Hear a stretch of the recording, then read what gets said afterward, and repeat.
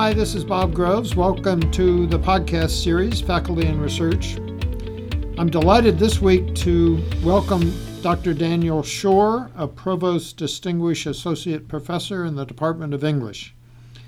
His scholarly training is in the literature of the Renaissance and the humanist rhetorical tradition, with a focus on John Milton and the 17th century. Dan has published two books, the most recent from 2018, titled Cyberformalism, The Histories of Linguistic Forms in the Digital Archive.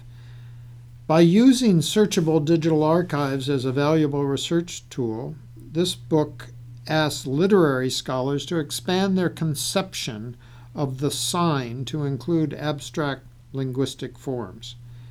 It shows how we can study the careers of these linguistic forms as they travel across hundreds or thousands of years of literary and intellectual history. Dan, welcome. Thank you, Bob. Great to have you here. Maybe we should begin by, when people ask you, what do you do? What do you say?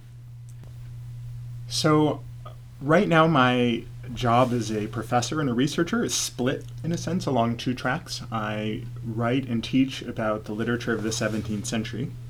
And then, as you explained in your introduction, I have a growing interest in linguistics and studying literary and linguistic creativity, and specifically studying abstract linguistic sign units that sometimes travel over long periods of time and that shape the way that we speak and express ourselves.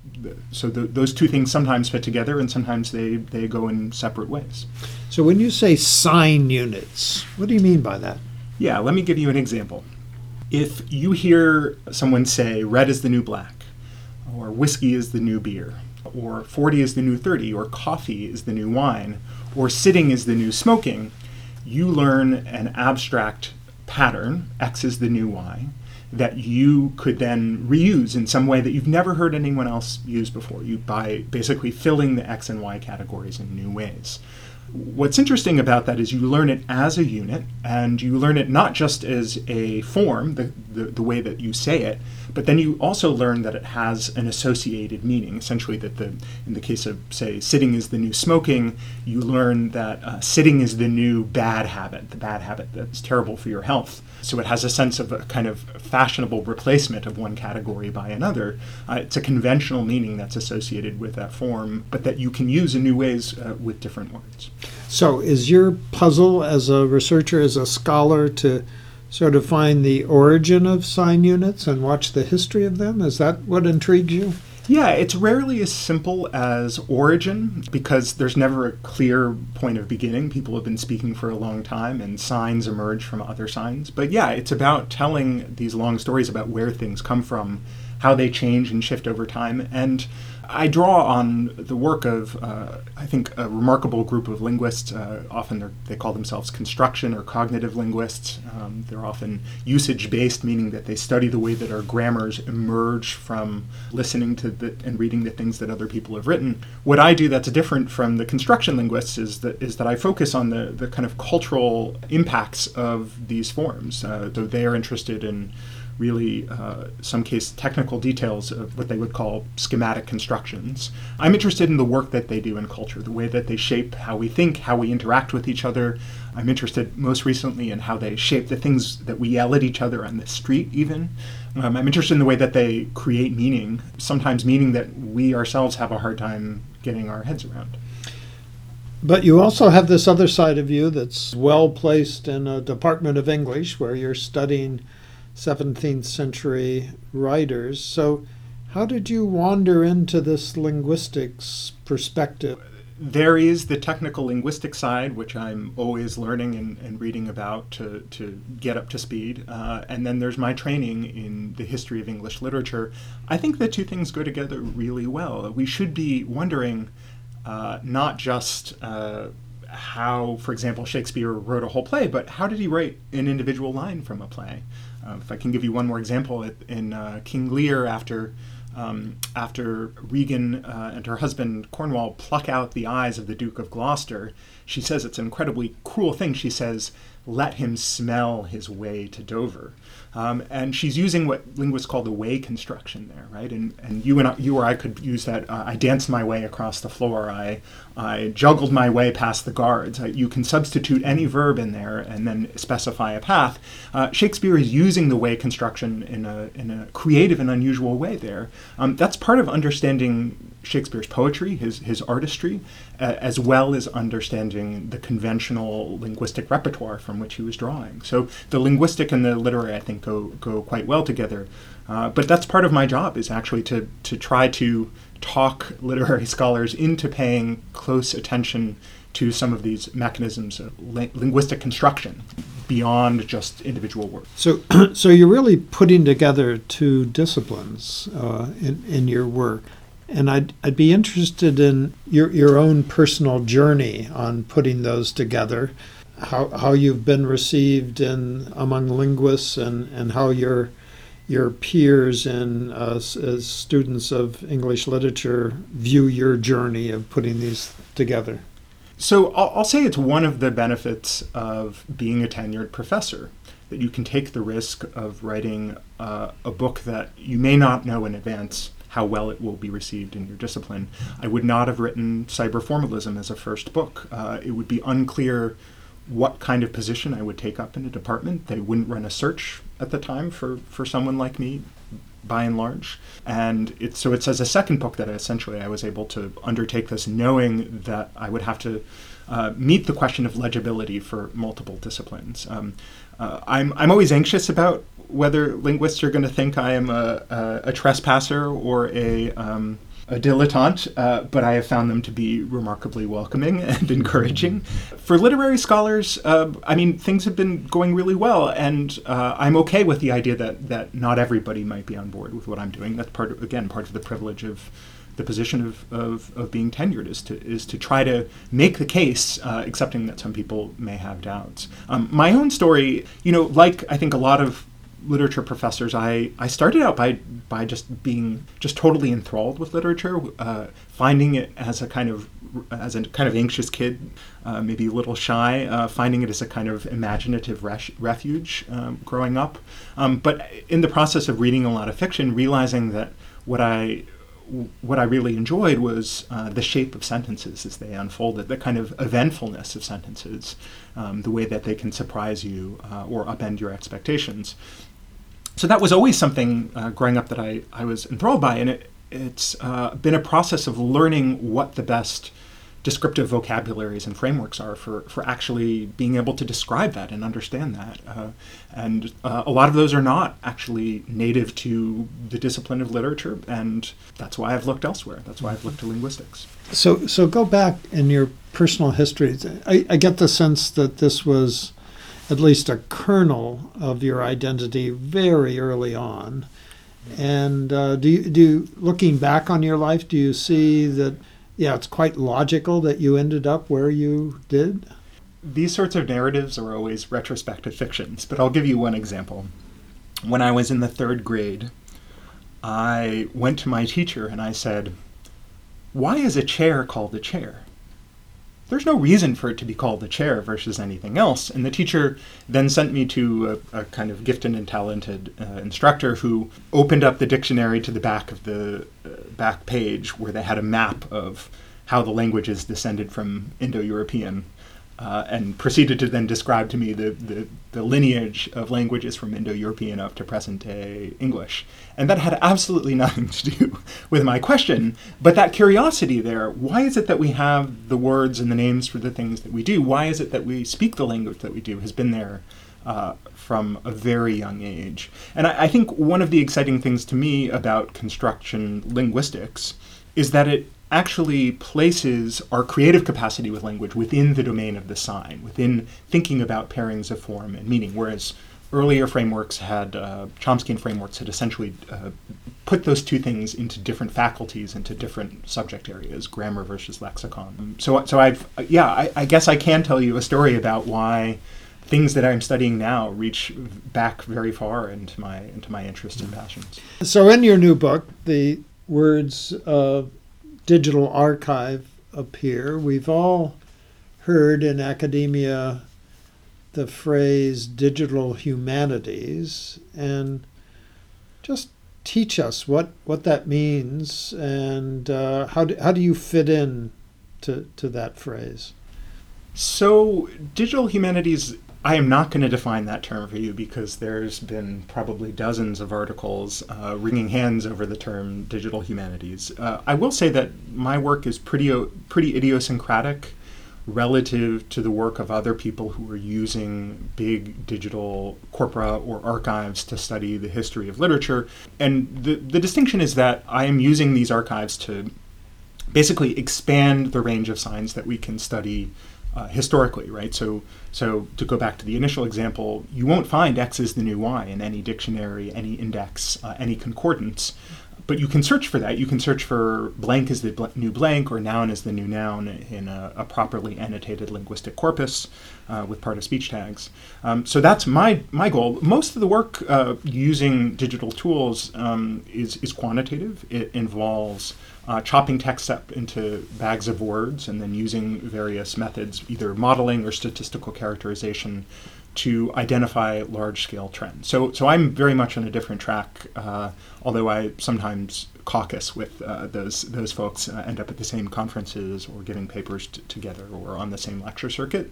I think what I'm up to is quite different. So I'm interested in how you do your scholarship. Some of our colleagues set aside a few hours every day. Some get up early every morning and do their thing before they enter the other parts of their life. How do you do your scholarship? It's a mess every time. I wish I had some specific discipline that keeps working over and over again.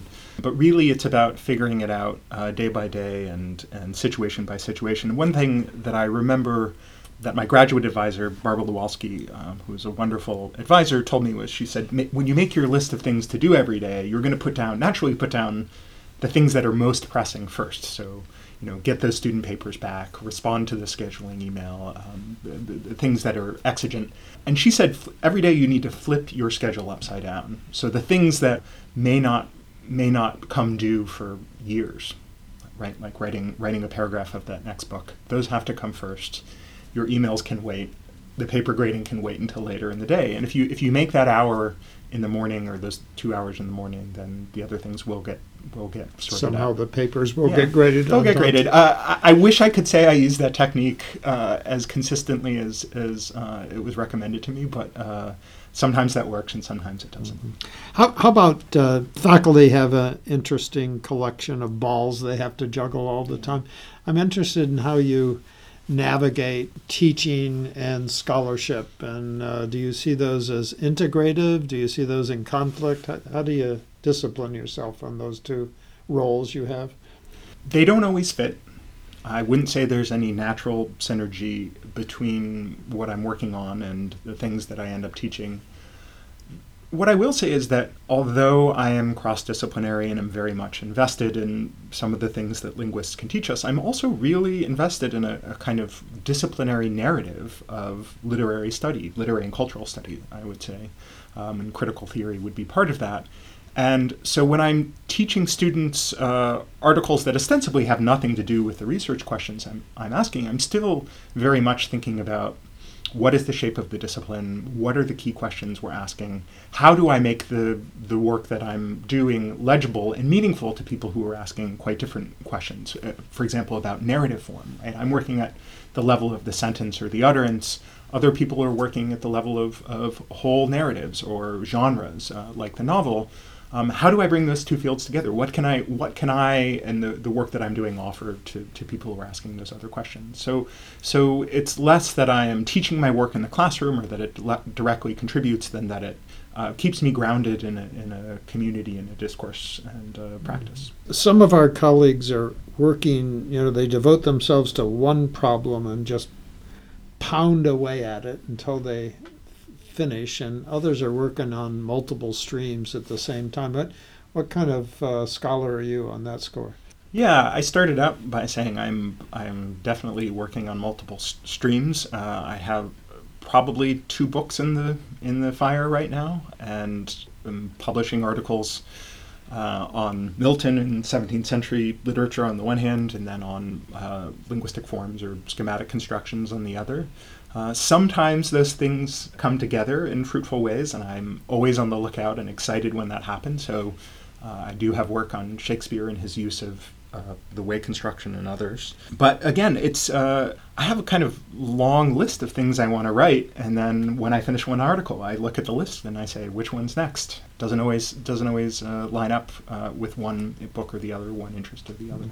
One of the things I think students need more insight on is the rate at which scholars' ideas pay off and don't pay off. So how do you, looking back at your own product, do you see a whole lot of ideas that you thought at one time were really meritorious that didn't pan out for one reason or another? Yeah, I have a folder of failures or things that I put some time into and realized weren't quite right. There are fields, probably something like mathematics, where you just realize that the proof you were trying to do isn't actually provable, or perhaps statistics, where you realize that the trend you were tracking is an artifact of your methods, where then you just put it away entirely. Usually, I would say with literary and critical study, there are ways that even your failures can become instructive. So it's rare that things are entirely worthless, even if they don't quite work out the way that you want them to be. Sometimes it's less about putting them on the cutting room floor than about stepping back and thinking, okay, my initial claims aren't quite as valid as I had hoped, or they don't hold up to scrutiny. What can I then claim? What's a better position to come to? And that sort of revision and inquiry, I think, is a valuable part of the discipline, part of my own work. So that sounds like a story of an evolving understanding of the phenomena you're interested in, and it turned out a little different than you thought at the beginning, but there's still insight that you're getting. And so I guess, is it the case that sometimes that process is a multi-year process and you might put aside something for a while and then come back to it? Or once you put something aside, do you think it's over? No, in fact, right now I'm just coming back to a paper that I drafted probably 2 years ago, and then revisited a year later in between other projects, and I'm hoping this will be the last revisitation where I'll just get to finish it off. It was set aside because oftentimes our scholarly lives are not just planned out in advance. You get requests to do things. The school year creeps up on you when you thought you had time to finish writing, and so I come back to things pretty regularly that come back as well with a new perspective on it, having read more, having thought about it, in some cases having given versions of it as conference talks, getting to enrich and rework things in a better form that I would have been able to do when I set them down a year ago. I wonder if you could share with us, looking back on your work, do you see kind of an evolutionary pattern? Is it building? Are there a set of central questions that you think would describe your entire product, or do you think it's a set of independent questions, each of which is interesting to you? I have not yet synthesized all of my interests into a single unified locus or manifold.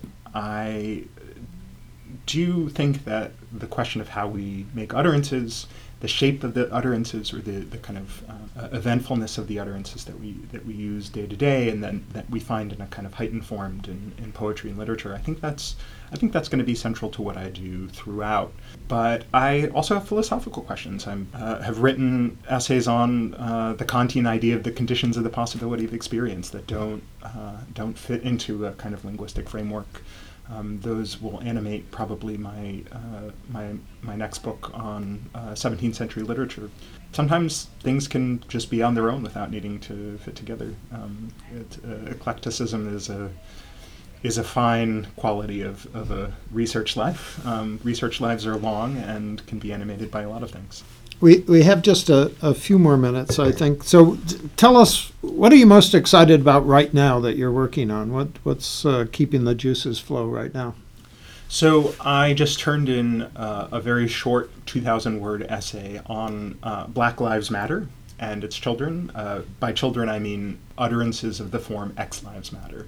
So the most frequent ones are All Lives Matter, Blue Lives Matter, both of which I've had shouted at me at protests, and while holding a Black Lives Matter sign, White Lives Matter, which the Nazis and white supremacists at Charlottesville were carrying. So it's a linguistic form that I've been able to study with the help of digital tools, but that obviously has a really current, strong political element. It's a kind of case study for me that fits my research interests and is also really timely. And so I'm excited to have written about that and to keep thinking about it as well. So what questions does the essay address and answer? If it shows us the way that what linguists call an exemplar, it's like a best example of an utterance, in this case Black Lives Matter, can form the basis for the things that people say subsequently. So really it's the case that Patrisse Cullors, Opal Tometi, and Alicia Garza, who created the Black Lives Matter hashtag, they've really shaped political speech since following the murder of Trayvon Martin. They've really shaped the way that people express particular interests in society, the way that identity groups assert their value in society has really been shaped by their speech act, by the creation of Black Lives Matter. And that to me is a fascinating thing that we can study empirically, as long as we have a theory that allows for entities like X Lives Matter, linguistic forms like that. Well, Daniel Schorr, thank you for being with us today and telling us about your intellectual journey and the important work you're doing. Thank you. Thank you for having me.